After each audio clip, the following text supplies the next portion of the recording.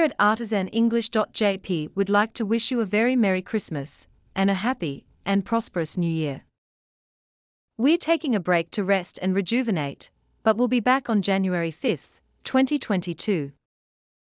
Until then, we're reposting some of our most popular episodes. All the best, and we're looking forward to seeing you in 2022. Mistakes, you make 'em, I find 'em, we fix 'em. Hello everyone, welcome to artisanenglish.jp, the posts, the podcast.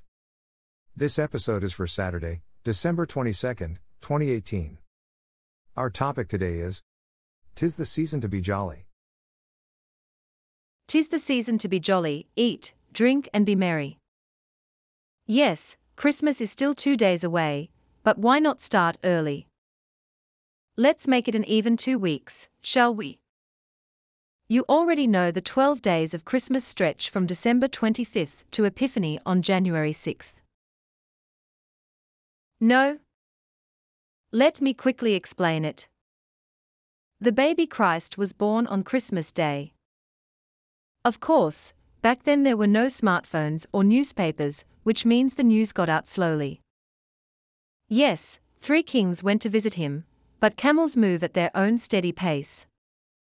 Epiphany is the day when they finally got there, and news of the birth of Christ began to be spread around the world. Everyone started to celebrate. 'Tis the season to be jolly. Christmas in the desert. When I was a kid, my parents called January 6th Old Christmas Day. We always kept the Christmas tree in the house until January 6th. I still follow this custom today here in Japan. Japanese who don't know about the 12 days of Christmas think it's weird, but they don't understand. It's called the Christmas season for a reason. Okay, so that was a big digression from my intended topic for today's post. 'Tis is a contraction of it is.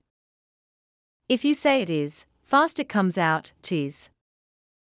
It's also the first word of the second line in the Christmas song Deck the Halls. You most likely won't hear it used anywhere else except in this song. It's old-fashioned English pronunciation. However, Christmas is all about tradition, keep old ones and begin new ones. Since coming to Japan, I've begun many new traditions, but one I didn't want to continue was working on Christmas Day.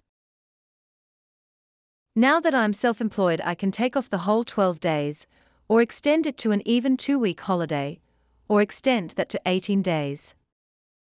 Anyways, this is my last post for 2018. Thanks so much for reading.